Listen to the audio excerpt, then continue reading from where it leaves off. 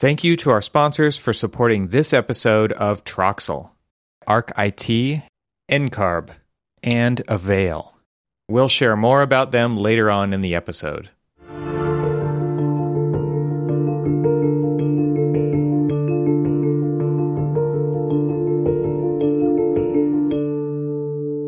Welcome to the Troxel Podcast. I'm Evan Troxel.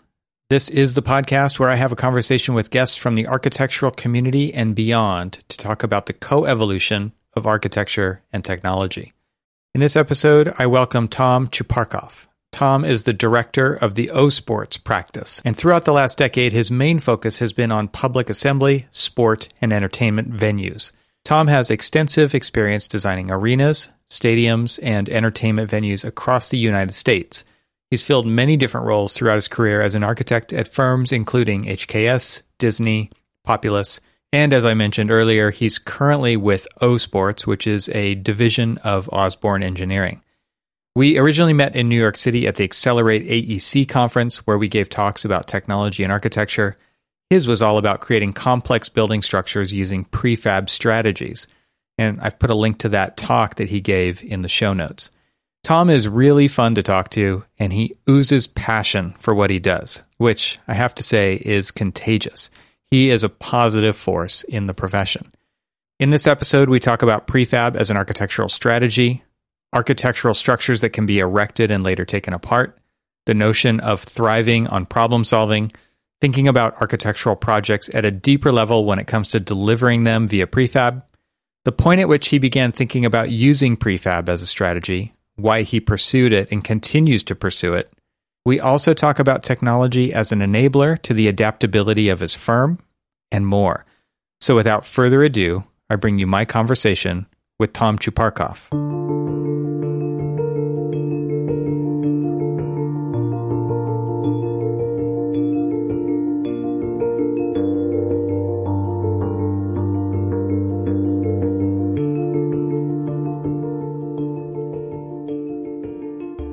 Well, Tom, welcome to the podcast. It's so great to see you again. Yeah, likewise. It's been a couple of years. I think you said Seattle was the last time we saw each other. Yeah, it was a year before COVID. That's right. A year before the Blurs Day. Blurs Day. Yeah. March 13th. Man, so you're a practicing architect in Florida, and I thought it would be great to have you on the show because you have this, you told me this before, and now I think it's on even your LinkedIn profile, but you say architecture is your hobby. And I think that's ironic for a lot of people who work in the field of architecture. But it's a great attitude. And you definitely have like this contagious attitude. So just where's that come from? Well, I've had a lot of different opportunities to do different things. And I didn't necessarily grow up in the best environments and, I wasn't exposed to a lot of stuff. And, I always joke on myself because it really starts like when I was a kid, I always just get picked on. You know what I mean? Because I was always little and, I'm a shorter guy. And I learned very quickly that if I make a joke about me first, if you make the joke, you're just late to the party. And then I realized that, and I was in the Air Force and I really found this was like late 90s. And I really kind of found that I really thrived and was more successful as a human being when I was just always having fun. Right. And even in emotional, immense situations of, being an 18-year-old kid in Hungary, right, as an example, you could still have fun. Right. And when you have fun, other people have fun. And then it builds better camaraderie and better trust. Right. So, fast forward. And then I really just fell in love with buildings. And I always just tried to find something as a career that I could have fun in.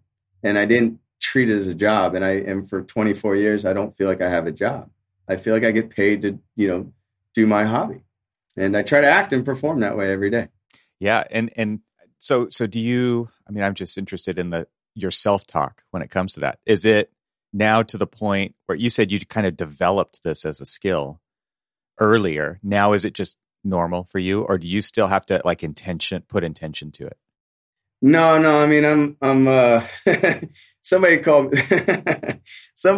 me blue cheese the other day. They said, you either love you or you hate you, right? Because because I'm like always high energy, and I know it's not intentional. Like sometimes I have to intentionally like just put the brakes on, right? Because I'm just no, it's just my personality. So you are extroverted by nature. Extremely. Yeah, it's interesting because the firm that I was at, most of the people in the firm were introverts. We kind of just did this, just took stock of what was going on. And then there's people like me that ambivert. I'm like right on the line. And so, like I do podcasts, I can be on video, I can present. I was a designer. I presented and walked people through to build consensus. And it wasn't scary to me like it is, a lot of people have that stage fright kind of thing, and they don't want to be up in front of anybody ever. Right. And so on one level, like I can see people who have to turn it on, right, to go into those situations. And then when it's over, they're like, oh my God, thank God it's over. Right. And then there's other people who are just like you said, you're just always on. Yeah, no, I thrive in that environment. Evan, one time I was blessed for 3 years of my life to work for Disney.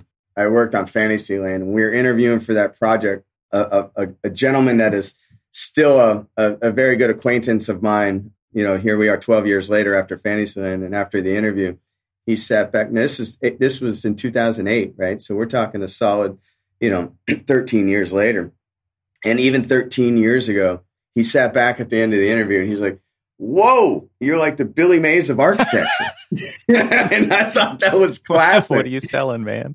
I'm selling architecture. It's just high octane, I've always been high octane. But again, I mean, it goes back to like, in our business, and this, it's like people should hire people they want to work with, not who they have to work with.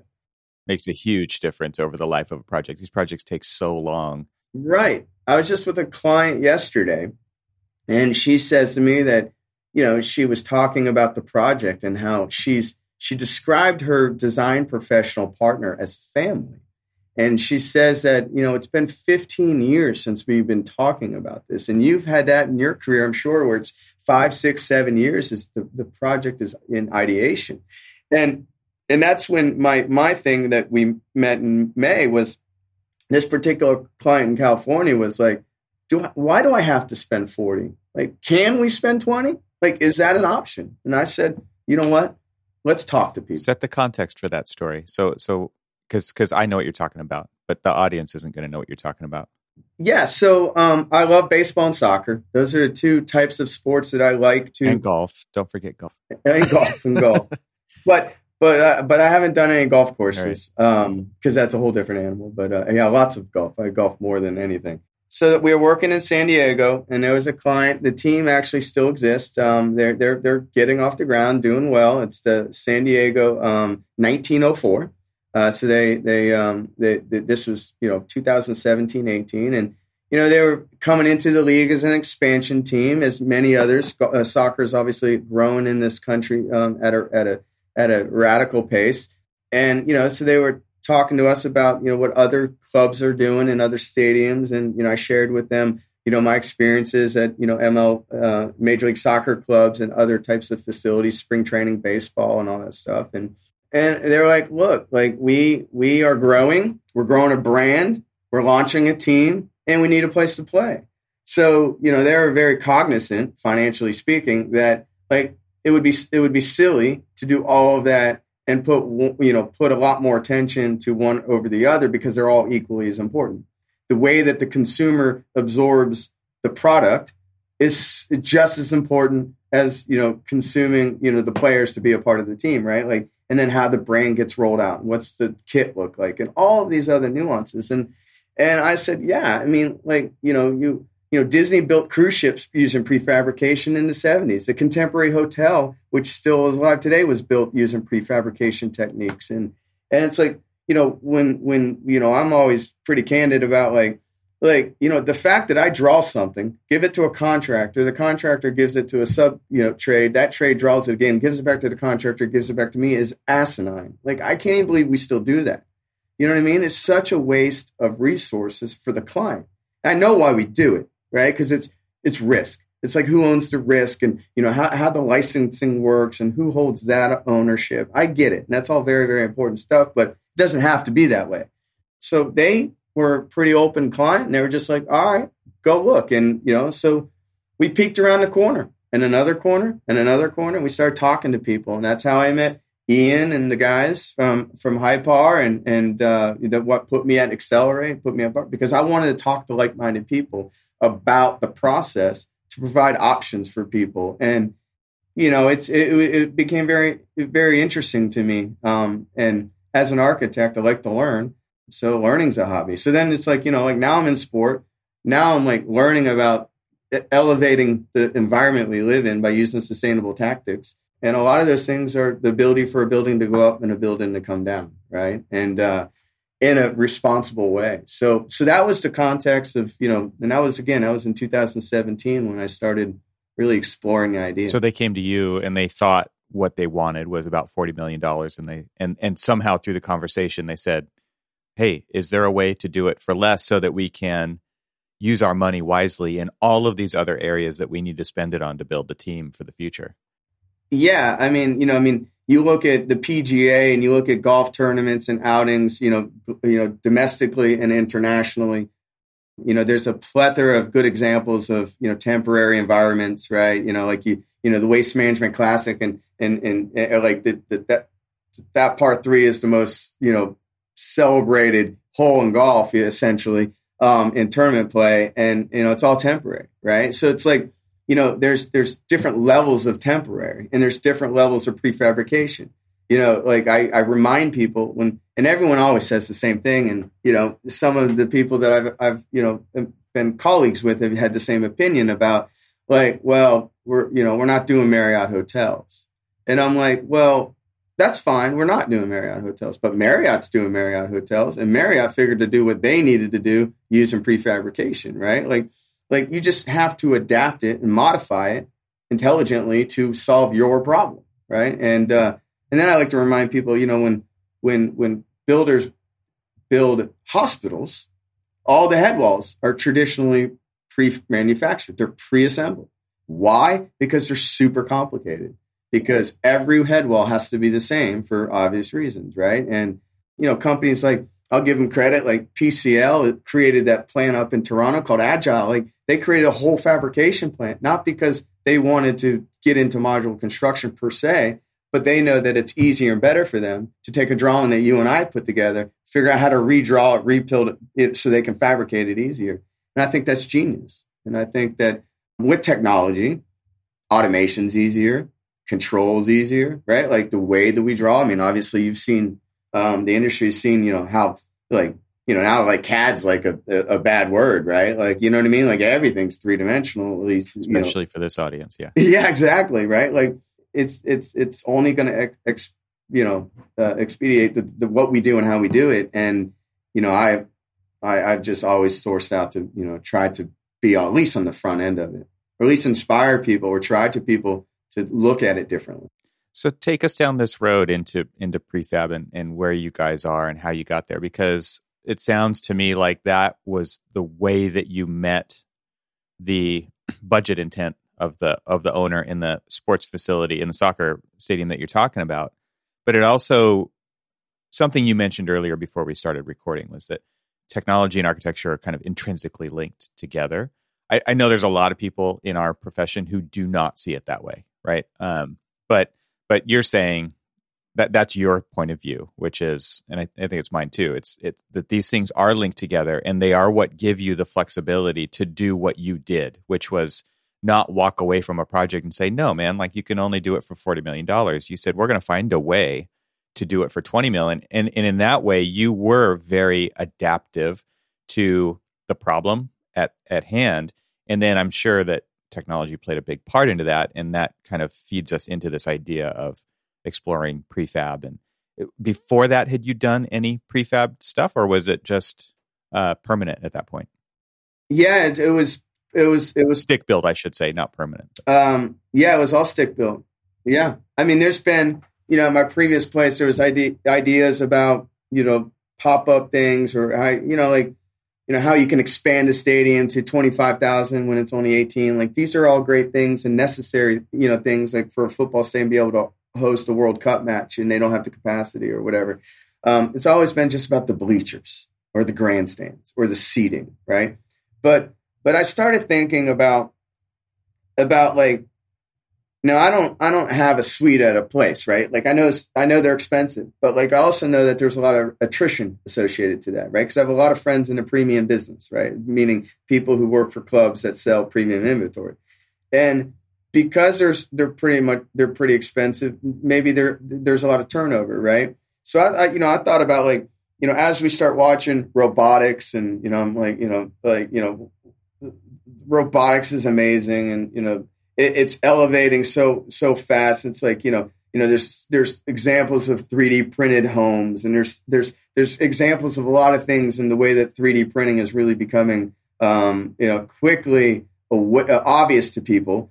I'm not saying that people are ready to accept it, and of course the authorities having jurisdictions, that's a whole different situation. But I thought about like, what if we could just 3D print suites, right? What if one year Evan and Tom want their suite to look like this? We could just print it, right? And then next year they don't renew their contract. Like, shouldn't the club or the entity have the ability? Is it possible to have this like machine that's floating in the rafters, going back and forth like a printer, and just making, because they're all 12 by 12, 12 by 24 boxes. Like, there's no real magic to them, right? The magic is just where they're at, Yeah. So I just, just started trying to think about it and look for an opportunity to have a conversation with a client that was open-minded about it. And I think that is it's true that in this case, one of the owners was an international individual who, in Europe, it's not uncommon to be more progressive, right? Like their buildings aren't, although SoFi is an amazing building, right? Like exceptional, but Europe's not they don't need that. You know what I mean? Like, most of the tier 2 clubs in soccer have little boutique stadiums because it's about their culture. It's about their thing, right? Like, it's the NFL that needs the thing, which I get it, because it's an amazing business and it's what it is, but it's not for everybody. It's not for everybody. And it's only for 32 people, to be frank, right? It's only for the 32 that are out there. So this particular client was willing to listen to it and let me kind of do some road mapping and exploration, and he supported it. And it became a pretty cool concept. So now I would say that there's a couple examples domestically. You have the Phoenix Stadium would be 1.0. That's how I classify it, 1.0. And then 2.0 is what Inter Miami CF just did down in Fort Lauderdale. They just built a semi-permanent / permanent facility, and they use some prefabrication module aspects, but so it's getting closer. And I have 2 clients. I can't say it online, but one's very close, and we're really going to push the envelope, and it's going to be spectacular. And I will say right now that you're only going to know it's using module and prefabrication because I'm going to be affiliated with it, and people are going to be like, oh, well, whatever. But you won't be able to tell. Yeah, interesting. I mean, it seems to me like you're using, I guess I already said it, but you're using technology to keep your ability to be adaptive to whatever opportunity shows up, and not just saying, I'm going to do it like I've always done it. Every time you're looking at this is kind of a fresh opportunity. And I think a lot of firms have a hard time being that adaptable, because being able to repeat the process is where a lot of firms make their money, right? So being that adaptable, how have you as a firm, and you're producing the drawings and you're coming up with these ways to assemble parts, whether those are already assemblies of parts, instead of just intent of like, here's a wall, what's that? You figure out what that's made out of. But like, how are you guys adapting to that as a firm? So it's a great question, and you made a lot of good nuggets in there about, you make money when you repeat things, right? When you don't have to spend time, exploring, and you just kind of like, you're on rinse repeat, figuring it out from scratch. It's volume every time, right? driven, right? Mm-hmm. Yes, that's how you control your bottom line. That's how you ensure you're putting the same people in the same spot to do the same thing, right? It becomes second nature. I mean, you put a bookshelf together, it takes you 4 hours. You do the second one, it takes you 3 hours. You do the third one, it takes you 20 minutes, right? And that's how the architectural profession in the sports entertainment world operates typically. Now, I would argue that they're doing that because it's volume driven, right? And if you automate and use technology to influence and enhance your process, this seems like so simple to me, and maybe it is, but the time you spend on rinsing and repeating, why don't you just automate it? If it's the same thing every time, why are you even doing it? Right? So then you can offload that time and allocate it to having fun and being an architect and coming up with a cool idea. But so many firms do not automate that.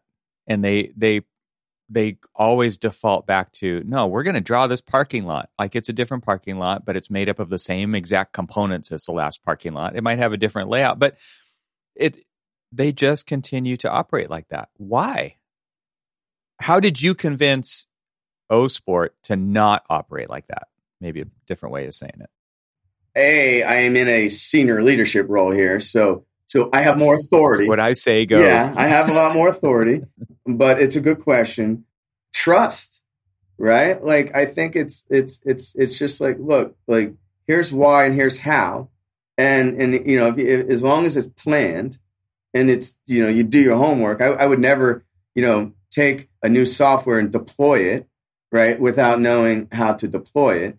But again, we automate as much as we can to allow us to have some free time, if you will. Spend your time on better stuff. Yeah. Yes. Right. Like I don't need to do, this one's funny. Like I love the parking lot example because it's not far removed from the one I use, but drawing indexes, right? On a stadium and arena project or a ballpark project, there's hundreds of sheets. Right, you know, with the architecture and the engineering and the civil and all the stuff, right? It's like most of the companies are still like kind of doing that, like categorically are just kind of like doing it like a Excel spreadsheet, right? Without having, you know, linking it in, and you know what I mean? Like, and it's like it's just a labor intensive thing, and they're probably full of error, right? Yeah, right. You know, I had one boss a long time ago. Said it's, you know, that's your free throw, right? You can't miss that one. If you screw up the title block or the index or something that's super common, like, you know, how do you have trust with the client? So, you know, I think just, you know, having a plan and you know, a smart person is able to ascertain within minutes if somebody's bullshitting them or not, I would argue. You know what I mean? So if you've done your homework, you've talked to the right people, you know how Stack Module works. You know what, you know, Vector Medina is and who created it and why they created it. And, you know, you start to tell those stories and you've had conversations with them. Then somebody telling you about how you would deploy a module or a prefabricated or, you know, an alternative delivery method, it starts to make more sense because there's more facts supporting it. And supporting people, supporting them, giving them questions. We just had a conversation with them the other day. I have a client to ask about, you know, they want 0 wait times, right? It's like, that's a statement. You know what I mean? Like, how do you do that? You're talking about like lines, queues and stuff. Yeah. Food, concessions, restrooms, you know, ingress, egress into the building. User experience in a facility like that. That would be. Yeah. And then like, but you still got to, you know, run models and you got to evaluate it. And you and me talking about how Evan and Tom is going to leave section 101, seat A, row 5 type of thing to go to that session and back. Like, that's subjective. You know what I mean? So, but if you're modeling these things out and creating models, digital models to simulate that, that's not subjective. Disney's been doing that for years. You know what I mean? To control the circulation of the space, using technology to control where people go, right? Like Disney just released this Genie Plus thing where, you know, you put in all your parameters of what you like to do, and they set up an agenda for you, right? And then if your agenda and my agenda are likes are similar, and we're going at the same time, they just readjust the agenda so that you and I aren't, you know, bumping into each other all day. In theory, right? Like, but it's the same thing, you know. Just trying to peek around the corner and see what's next and how can it help you? Because, you know, it's not. My brother wrote a book one time. It's called Your Outsourcer's Outsourcer Will Be a Robot. And it's it's pretty fascinating because it's just like, everything we do could be offloaded by technology. The only thing in our industry, and of course, I'm not sure if I'm exactly right on this, is, again, people should work for people or work with people they like.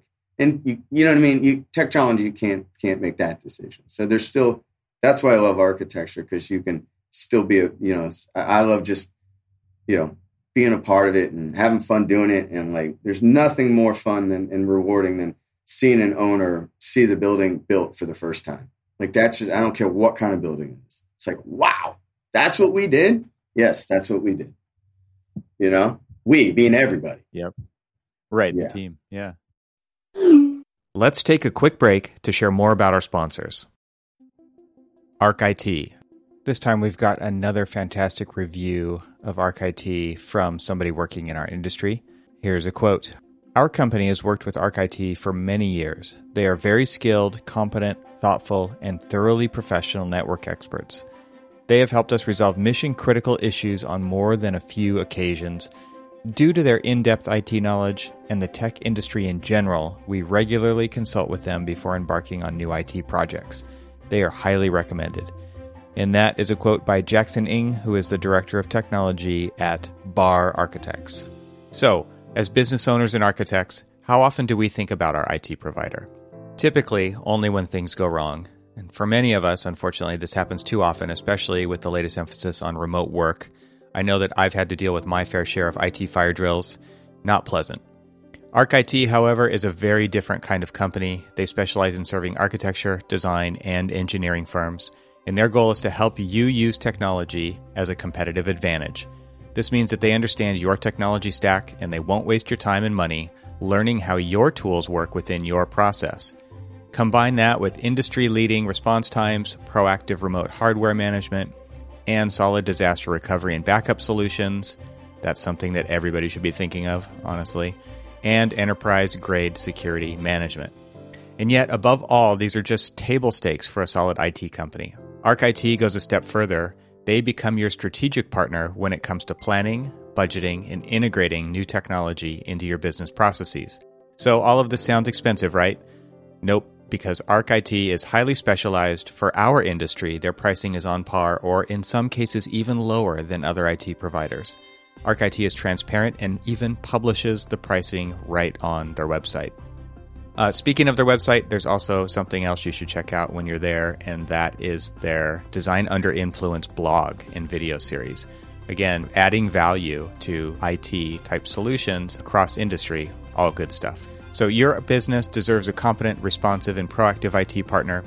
Reach out to my friends at ArcIT for a free consultation. So go to getarchit, that's getarchit.com, arc like architecture in the middle, and click Work with Us.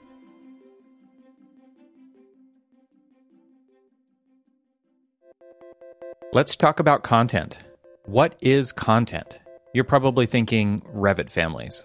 Well, yes, of course. But the reality is that you use dozens of applications in your workflows. How many file types and formats are you using and creating every week? Here's some of the usual suspects: CAD and modeling files like AutoCAD, Civil 3D, Rhino and Revit and SketchUp, visualization files like 3D Studio Max scenes and models, materials and assets, photos and imagery, including renderings, site context and snapshots, project information like spreadsheets and product cut sheets, URLs for your intranet and external websites, and even marketing assets like your PowerPoint decks and proposals. I wish it wasn't true, but this list just scratches the surface. You know what I'm talking about.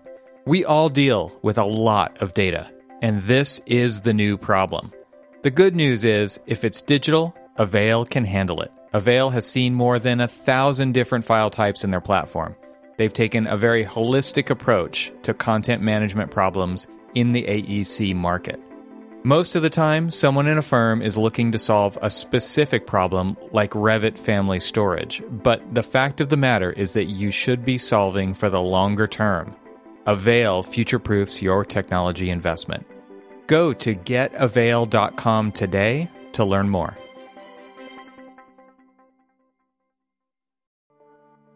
NCARB's analysis of practice study is your opportunity to shape the future of architecture. Participate in this industry-wide survey to share your experiences and insights from working in architecture, engineering, or construction. Your feedback will help guide changes to what being a licensed architect looks like and impact how architects collaborate with other professionals in the future.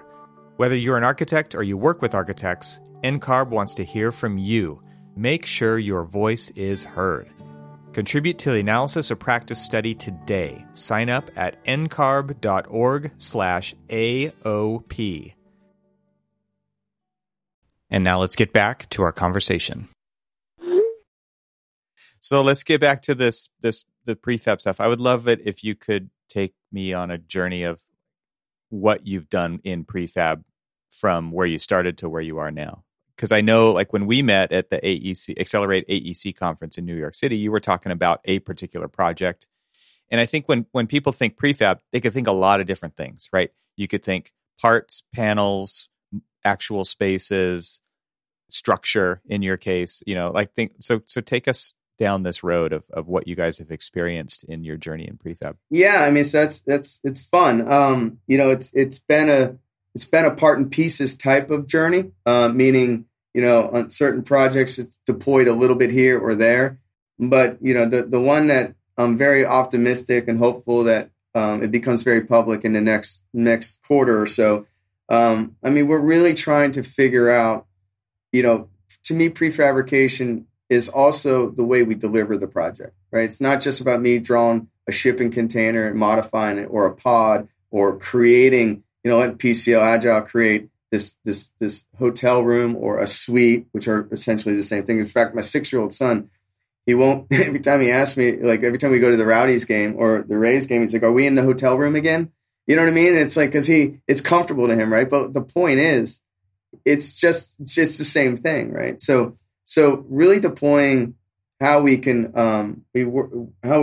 look at traditional spaces and try to build them and draw them and ideate them differently. But it's also about how we have conversations with contractors, right? Like, what is the stream between when an owner comes to an architect to come up with an idea or validate the feasibility of a concept in a project? Like, my next call is usually to a trusted advisor in the construction world and say, "Hey, this is what I'm thinking. I want, they have this vision. I could come up with a cool image. I could let you price it." And then they could say, "That's too much money," right? Or why don't we just kind of like come at this from a design, build, design, assist strategy right out of the gate and come up with the technique and the imagery. We'll come up with the concept, and then let's figure out how to put this thing together, reverse engineer it. So I would say the number one thing that we've done, and I've done over the last 3-4 years, is really define what that reverse engineering looks like, and then try to defend it and try to help educate people on why it makes sense for them, why a construction company A should entertain this, and how we communicate that to most importantly, to an authority having jurisdiction about why, it meets the Florida Building Code, or it complies with California code and all that stuff like that. There's been a lot of that in the first 3 to 4 years for me, right? Okay, I already want to go off on a tangent, so hopefully we'll get back to where you were going with that. But okay, so why prefab? Like, because I know there's a lot of firms out there who think they need to offer prefab as an option for their clients, whether it's based on speed or they think they're going to get more projects because it's going to expand their capabilities. Or what was it for you guys that really unlocked it as something you had to figure out how to do? Well, I think "had's" a pretty big word. I don't think I would say I had to. I think what I would say is I wanted to. Like, I just wanted to explore if it was feasible. Like, it was. I think that's the fairest way to think about why I went down that road with 1904, because as an architect, I thrive on solving problems. And I feel like I was like, "Oh man, all this stuff around me. I'm seeing all these examples of how companies are doing different things and looking at other sectors. Is there a way? Is there a plausible path down the road where we could do this?" And the more and farther I got down that path, there was just checking one box after the other. And I don't think it's just prefab. I think, it's only been 4 to 5 years So it's still, I would say, still in its infancy for sure. And I'm still learning every day. I mean, I talked to, there's a conference, the World of Modular, which is a pretty interesting conference. And you go to that conference and it's about hotels and, small boutique things and some multifamily housing in California, that kind of stuff. That's where it's being deployed. But the more I go, it's just like then I learn more about technology, right? Like then I learn more about like how they track it, you're talking about like parts and pieces. Like to me, do you know how many times I've drawn a curtain wall on a building and it has a different type of metal panel, and I have 285 panel Bs and 3,800 panel Cs, and it's just a spreadsheet, very linearly thought of type of thing, and it's like it's consuming, and they've already figured that out. They've already figured out how to track different types of units, and which just makes my life easier. So again, I don't think it's I think it was a want, and now it's just kind of interesting to me.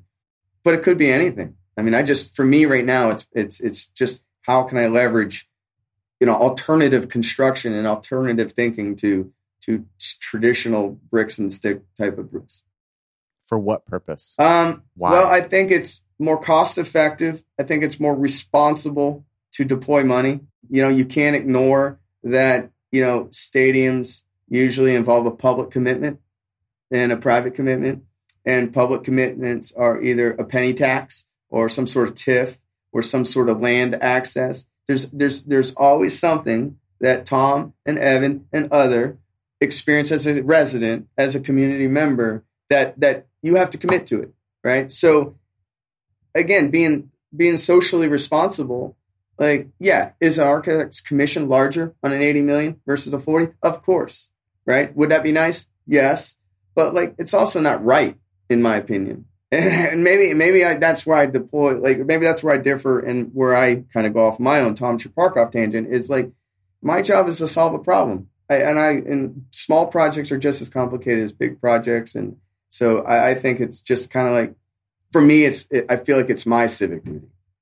And that might be cliche, but it's true. So are all these projects private, public partnership type projects? Most of them, yeah. If not, yeah, high majority.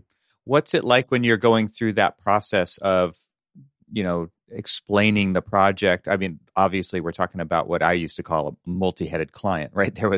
You're convincing the owners, you're convincing the public, you're convincing the people who are going to use the project, you're trying to convince the people who are never going to use the project, who are still going to, throw in their penny for it, right? So what is that like in the sports world?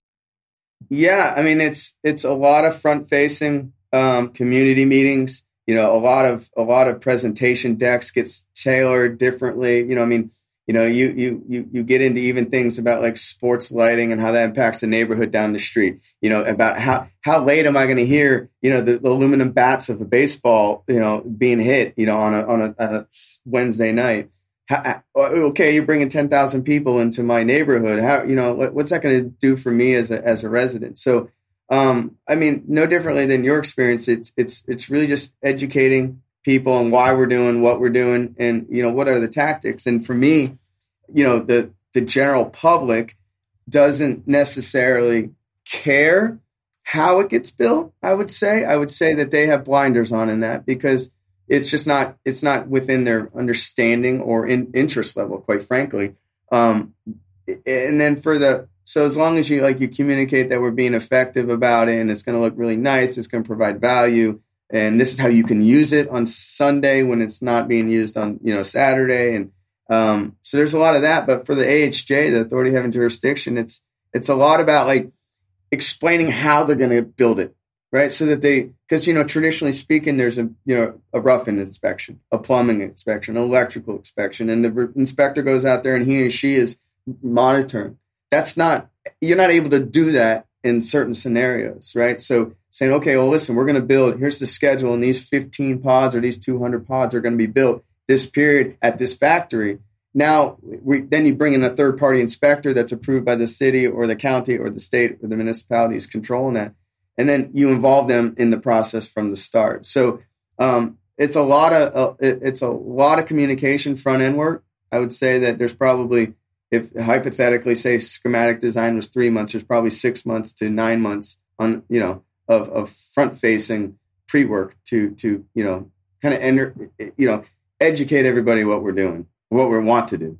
And those durations are just, for in theory, I mean, it's much longer. Like we talked about casually about some of these projects take 5-10 years. Yeah.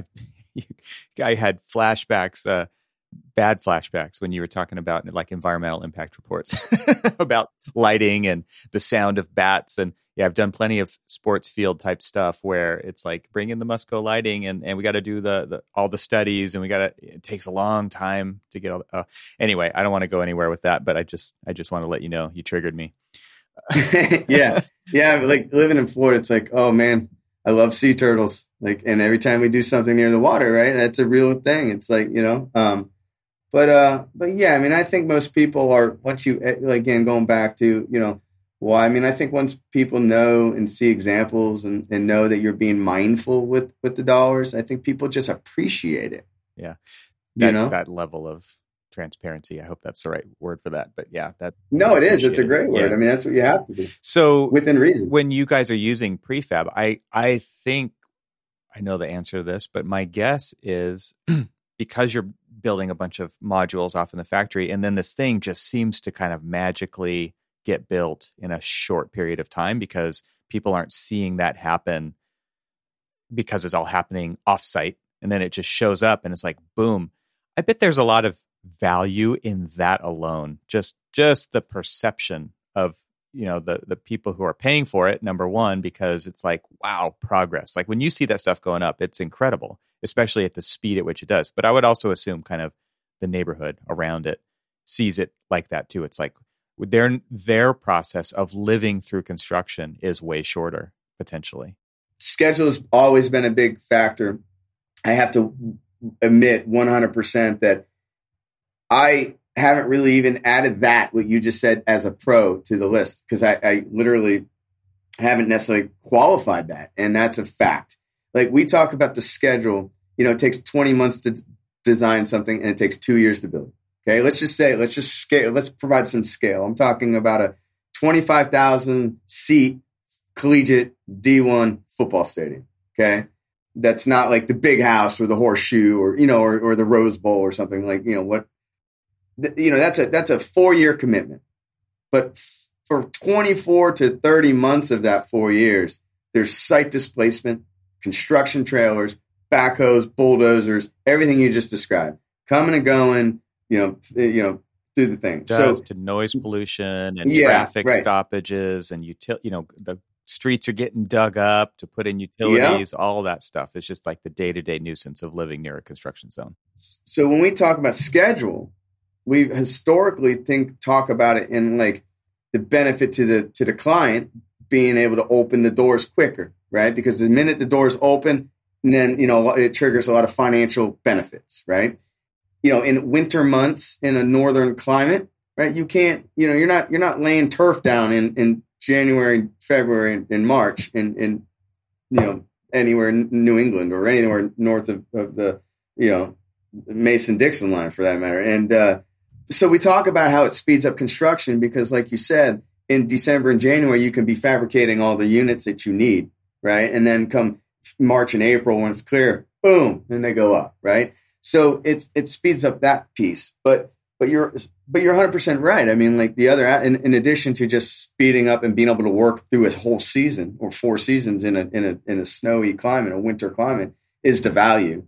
And then in addition, the residential impact. And I honestly, I never really spoke about that. Like I never even thought about it per se, Yeah. It's interesting to think about. I mean, one of the things I visited a prefab modular plant and they said they start with logistics, and architects rarely have to think about logistics, right? Usually that's the contractor's job to figure that out. And they want to do the 4D planning, and they want to, the phasing and where's the laydown area and where's all this stuff. We don't usually have to worry about that as architects, but have you had to think about that more going into prefab or not?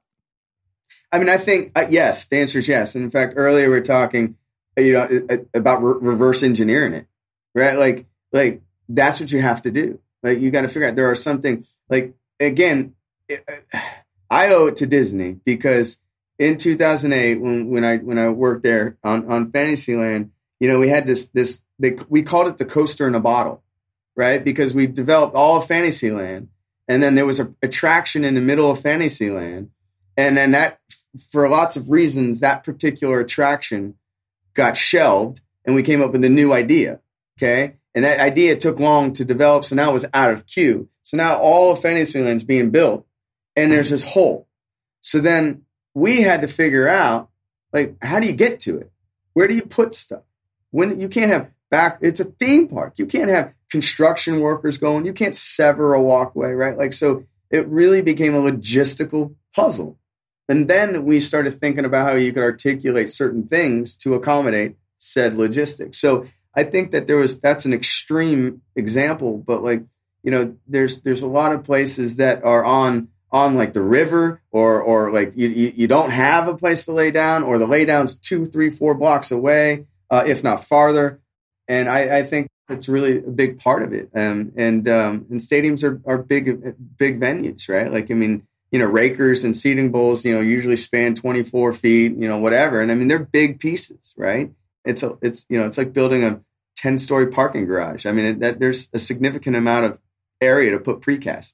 And want to talk about that, people don't realize, like, a parking garage is a prefabricated building.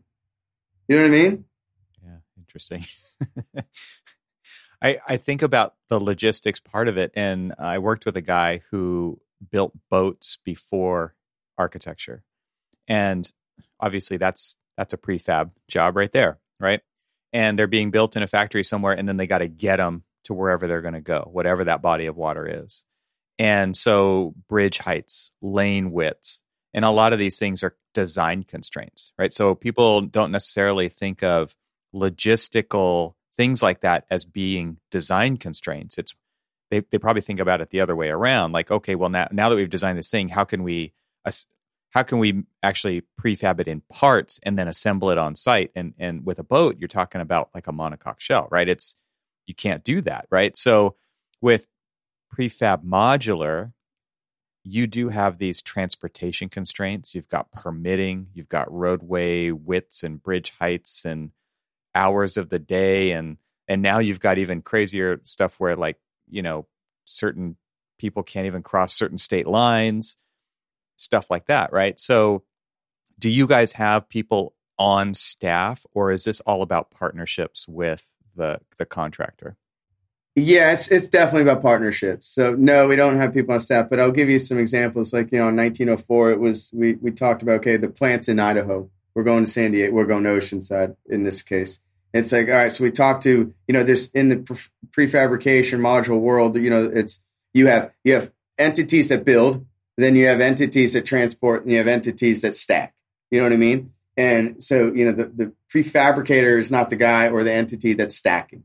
So, I call that the 3-legged stool, right? Like, let's get us together and figure out what your route is and when the schedule. In 1904, we ended up setting, if you remember the diagram I shared, it was like, they gave us a constraint. It was like, we can go 40 feet long and we can go 15 feet wide because our route, that's what we can do without pulling special permits and without having to travel between 2 o'clock and 6 o'clock in the morning. We thought about all that. And then so again, logistics first, and then articulating the design, and then in right sizing that, reconciling that to any of the criteria. And like, that's the other one that makes me chuckle is like, well, I don't know why I said chuckle. I've never really said that before. You're getting old, Tom. And I laughed at, like, people like, oh, well, that's an unnecessary design constraint. I'm like, is it? Like, I think it's pretty unnecessary when we dig in the ground and we find that, it used to be a Sherwin-Williams factory, 20 years ago. That's a pretty unnecessary. You know what I mean? Like, there's all kinds of design challenges. Like, and this one's actually easy to solve for. So. It's a known quantity. Yeah, it's not like you're opening something up and you don't know what you're going to find. It's, that whole reverse engineering thing, I think, is a really great way to kind of sum that up. But it's something that, again, architects don't necessarily have to think of. And so when it comes to that part of it, again, this is kind of a mindset shift, which is no, we're going to figure this out before we start designing so that everything happens smoother. You've worked in other offices where that wasn't anything that you had to think about. What was it like changing the mindset so that that could happen within the firm that you're at now? Or was it already there? No, I don't think it was. I mean, I think again, going back, I have enough collateral and data and information that was presented to say, okay, here's how it would be deployed. Here are the partners, right? So then it just became, all right, well, what would be the project type, and who's the good? You have to have the perfect owner to do it, right? You have to have an owner that is willing to trust the process. There are some owners that want to see how the sausage is being made, and there are some that just don't care, right? And that's their prerogative. And so in our case here, again, it's just like, look, here's this project we're working on. Here's the conversations we've had, and here's what we want to do. And the owner's down for it, and this is how we're going to do it. And we have a roadmap in place. I will also say that O Sports has a senior person on our leadership committee that spent 32 years in the construction business.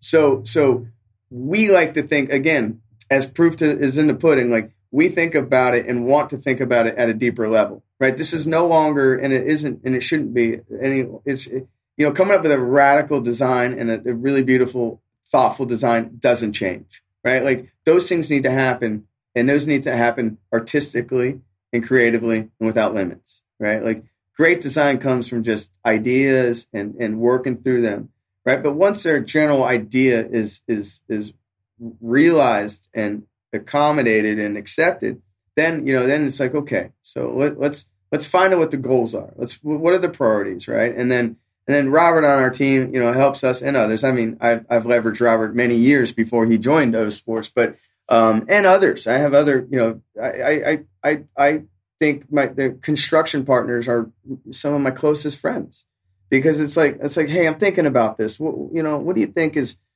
better for this climate or this thing? It's like, is this berm better than an elevated seating bowl or whatever, right? Like it's not. I shouldn't be doing that. Like I should be relying on the people who can control that. And I think that's when you talk like that and you operate like that, it's easier just to support it. So I think that's why the idea works here at O Sports. It's interesting, just keying in on a couple of things you said about, loving problem solving as an architect. That's the thing that you enjoy the most. And then also thinking about things at a deeper level. You guys have figured out a bunch of stuff when it comes to prefab and logistics and all that stuff. How valuable does that translate? What kind of value does that translate into for future projects? All right, because I would assume that not every firm thinks like that, right? And because they don't get the same kinds of opportunities that you have. So can you put something to that just to give an idea of what that's been like for you guys? Well, I mean, like a value. I mean, the other thing, I think the value is also has safety is important in this too. We haven't really talked about that. Like quality control. The value is really better quality control. Like people build things in factories because it's organized and it's safer. Like your the ship example that you alluded to, that your friend is a participant of. Like I tell people, like a lot of times they build the staterooms upside down, because it's easier to lay conduit and electrical pipes and stuff, downwards instead of doing this on a ladder. I've wrecked my shoulders. Yeah, and then they flip it over with a giant magnet. I mean, the value is quality and control, right? Because it's all it's inspected, it's exact, it's to the millimeter. So I think the value is probably and the quality is a lot better. And I think that's the first thing a client sees. I could see a client really valuing that, because that is probably likely the only project that they're going to do. But what about the value to you as a firm and that information and that process that you take to the next and to the next? Like you said, you're 4-5 years into this. You still see it. It's early, but man, you guys have done like a master class in this kind of work, right? And that translates to the next client, and it's this constant build of evolving knowledge. Yeah, I have people call me all the time, say, "Hey, I'm doing an office tower." As an example, here's one. I'm doing an office tower that has a podium in New York City. You know, we really, it's an office. So it's a podium, a garage, office, residences. And they're like, you know, the residences is easy to prefab. Like we can call Gerdau Building Systems and they can make the rooms for us. No problem. But what about the podium? What about a room that's not, you know, 12 by 20 by 40, right? So, you know, they commissioned us to kind of show them how they would do it, right? So I'm not even the architect on the project. I'm just demonstrating a different way of thinking. And we ended up doing this thing. I said, stop thinking about a floor, a wall, and a roof. Think about the space. Think about, you know, like it's designed by deletion, right? It's like your quintessential figure ground.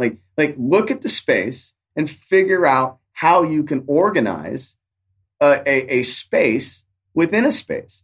And in this particular scenario, I said, you want a grand hall in this design. There's a big podium with this big lobby, like you know, it's like 50 feet without a column, right? A traditional, just a really nice little thing. I said, that's nothing. Nothing has to be there, right? You pour a traditional slab, right? Traditional construction. You know, that's your floor.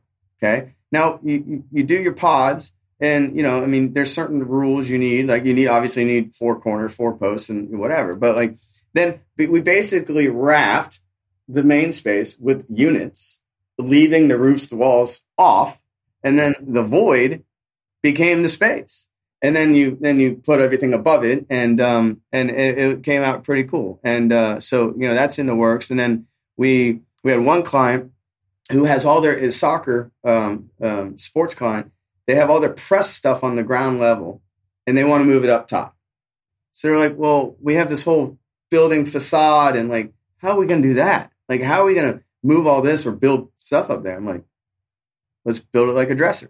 Let's build the rooms, crane over, slide them underneath the canopy. And we vetted that out and it looks like it's super, super plausible, right? So now they don't have to tear the facade apart. They don't have to, you know what I mean? Now we're just going to treat, you know, we need a bigger crane, which is an impact, but it's still super doable. And then the value to us is like, you know, people keep calling the client that the project we're working on that's very, very, very close that I think they're going to announce very soon. Knew of what happened in San Diego, right? They saw that because I presented that a couple of times. The soccer league, you know, promoted it for a little while. And then this kind of like, well, I mean, let's go talk to Tom. Let's go talk to, you know, the Osborne Engineering Company in O Sports and see if they can help us. And then we just started listening, right? And then trying to figure out if it was a fit, and it is. So they saw that as innovative. Did you think it was innovative when you started that project, or did you just think we're just going to solve this problem and this is the path we chose? You know, it's funny you ask me that because I can, without doubt, I don't think it was innovative. I thought it was me responding to what others are doing around me and applying it to my profession, right? Like, no, I think we're behind. And I think the architects and engineers that aren't thinking like us are even further behind. And so it's, yeah, no, I think we're behind. And I want to at least do my part to try to catch up and to fix and to better and to, you know, make it, you know. Well, and I think that shows because you present the work, and by publicly presenting the work, right, it ends up on the internet at some point by very public. I mean, that your willingness to share, I think, is what makes that so interesting. There's a lot of firms out there who that would be their secret sauce and nobody would know how they did it. But that also has given you exposure to future clients as well. Yeah, well, I mean, that goes back to that's why it's my hobby. Because if I have an idea and somebody takes it, that like gives me pride, right? Like if it's open the big source, kahuna takes, it is like it is. Like the only thing that's proprietary is my brain, right? Like everything else is a product, right? Like anything that comes out of it on paper, everyone has access to it. You could task me and say, I don't know, can you find the floor plans to X building? Give me a week or 2 weeks, 3 weeks tops, I'll find it. You know what I mean? Because it's not, that's not, and just because you find an idea doesn't mean you can make the idea. Like you have to put energy into that. That execution's the hard part, right? Yeah. So, you know, I'm not worried about that. And if I can inspire people to think about it, then that's even better. Yeah, I think when you said earlier that we're behind, I mean, we is the profession. It's not O Sports, right? And you might even see O Sports like it's not where you want it to go. You maybe aren't satisfied yet. Like it's an evolution, right? But you want to be evolving faster, as fast as possible. I don't even want to say you want to evolve faster than everybody else. Like the whole profession does need to move up the ladder here. Yeah. I mean, it's definitely going to change quickly, and it's not like I don't want to evolve just to evolve. I mean, that's the other distinction. Like I want to evolve that maintains what we're doing, what I'm doing as an architect.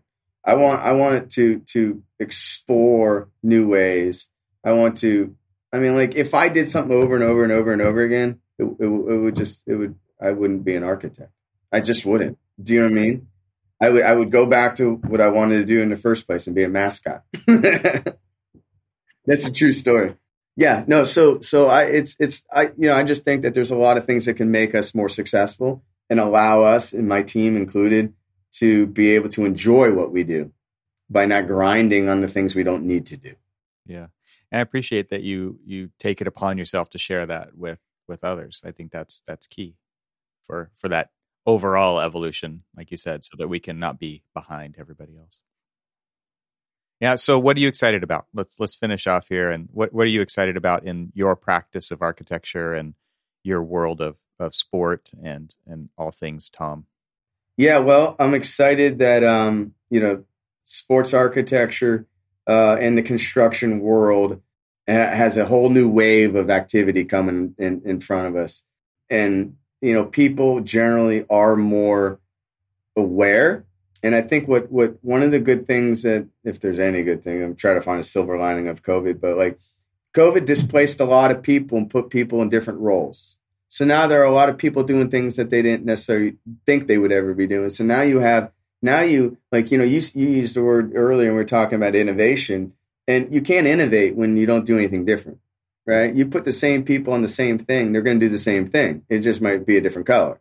And so now I'm excited about people being in different places and people bringing new ideas to the table and owners being willing to listen to it and consider it. So I'm excited about that. I think there's going to be some really like SoFi Stadium's an amazing building, right? Do I think that the price tag I don't think it'll ever happen again. But if there was a $3 billion project, that's a beautiful building, and the Super Bowl is going to show it off eloquently, and it's going to be amazing. I think there's going to be a lot of things that come out of 2022 and 2029, 30 that are going to be just revolutionary designs and building products. And so I'm super excited about that in our industry. And for me, I'm excited to be at the helm of O Sports, to be able to at least put our company in a position to do our part, So, that's what I'm excited about for sure. SoFi Stadium maybe did cost a lot of money, but it also is the reason why the Rams are in the Super Bowl. We can say that as architects. It's the reason. The building is the reason. Yeah. Well, put a price on that. Yeah. Well, when we did not like it was my previous company, but when I was at the previous company doing the Jaguars Performance Center, the original one with the amphitheater project, the Jags went like 12-4, and it was like it's because of the indoors, because of the music venue. Yeah. Well, you know what? I'm sure it's. I don't know. I don't want to be a conspiracy theorist, but it is pretty coincidental. But you know what? Tampa Bay was in the Super Bowl last year, and it was in Tampa, so crazier things have happened. And but yeah, no, I'm generally excited about like even the fact that you and I met as architects, and now you're doing this component, which is really awesome. Which you're gonna, I've been, since I've tried to start following you, it's just about spreading the word and connecting dots. And one thing that I'll always do is try to stay friendly with people that I meet. Like, I'm pretty good at that. Like when I meet people that I really think can provide value, I try to stay in their peripheral. I love what you said a minute ago about how you see people in different positions or doing different things because of that displacement that occurred during COVID. And I do feel similarly myself, right? So getting out of and this is maybe cliche at this point, but like out of working in the profession to working on the profession is a very different perspective. And it forces me to, I don't know, be very unsure of myself and what my capabilities are, but then work harder to try to achieve things. That it is harder to apply that to a whole profession than it is to one firm even. But by getting that new perspective, there is value there, and it keeps you fresh. It also keeps you a little scared. I think that's important to point out. You gotta be humble, and I don't know who said it, but I mean, you got to surround yourself by smarter people, and there are a lot of incredible people, and you're never the smartest one in the room. You know what I mean? I'm not talking to you. I'm talking to anyone. Maybe. Then again, I have met 7 billionaires, and they've all been incredibly smart. Every single one of them. It's incredible. But you get what I'm saying. I'm like you can't think you're the smartest one. And if you're in a position to put people in a room, you shouldn't be the smartest one in the room. And I think that our profession is aligning to where that is a fact. And because there are a lot of smart people, but you don't know everything about everything. And that's an interesting thing, because I think a lot of architects feel like they have to have all the answers when it comes into those situations. But that's just naive and stupid. So I mean, I tell my younger people, I'm like, look. So actually, this one particular person that works for me, I gave everyone these books, and I wrote notes to them, and I told her, I said, push yourself. Like, I'm not going to let you fail. Like, just go as hard as you can and do whatever you want to do, because she's going to learn something that I don't know. And I need to, people should enable people to want to learn without being afraid of failing. I have this coffee cup that is, I don't know where it is. It's your like Cape Canaveral launch thing. I don't know where it is. And it says failure is not an option. And I carried this cup around for years. This thing's got to be 25 years old. And I keep it now because I laugh at it. Because I'm like, that's the most ridiculous thing I've ever read. Like, how can you succeed if you don't know what failure is? Like, you have to fail to make it. So I think it's funny that NASA, the company that failed, because they didn't think like Elon Musk thought. You know what I mean? So I use that cup, and it's a reminder to just not to be naive. A lesson in a cup. That's awesome. A lesson in a cup. Sure is. Well, Tom, thanks for hanging out today and catching up. This has been fantastic. I appreciate it. Yeah, it's my pleasure. And obviously, hope we can see each other soon in person. I would love for you to just tell everybody where they can follow along with what O Sports and you are doing. Yeah, so osports.com is the website. O Sports is a brand of the Osborne Engineering Company, which is a 130-year-old sports firm and out of Cleveland, Ohio. Really cool stuff. Check us out. And I'm always about Tom Chuparkov is my Twitter handle, Tom_Chuparkov. I'm pretty active on social media, and for those who don't know me yet, when I say it's my hobby and it's fun, it's true, because you'll meet my family via social media and see all kinds of stupid stuff I do to myself to, torture myself on my golf game and that kind of stuff. So, we're osports.com. All right. Thank you very much. And I'll have links to all that in the show notes for everybody who's following along to make it easy, but appreciate your time. Evan, you're the man. I appreciate it.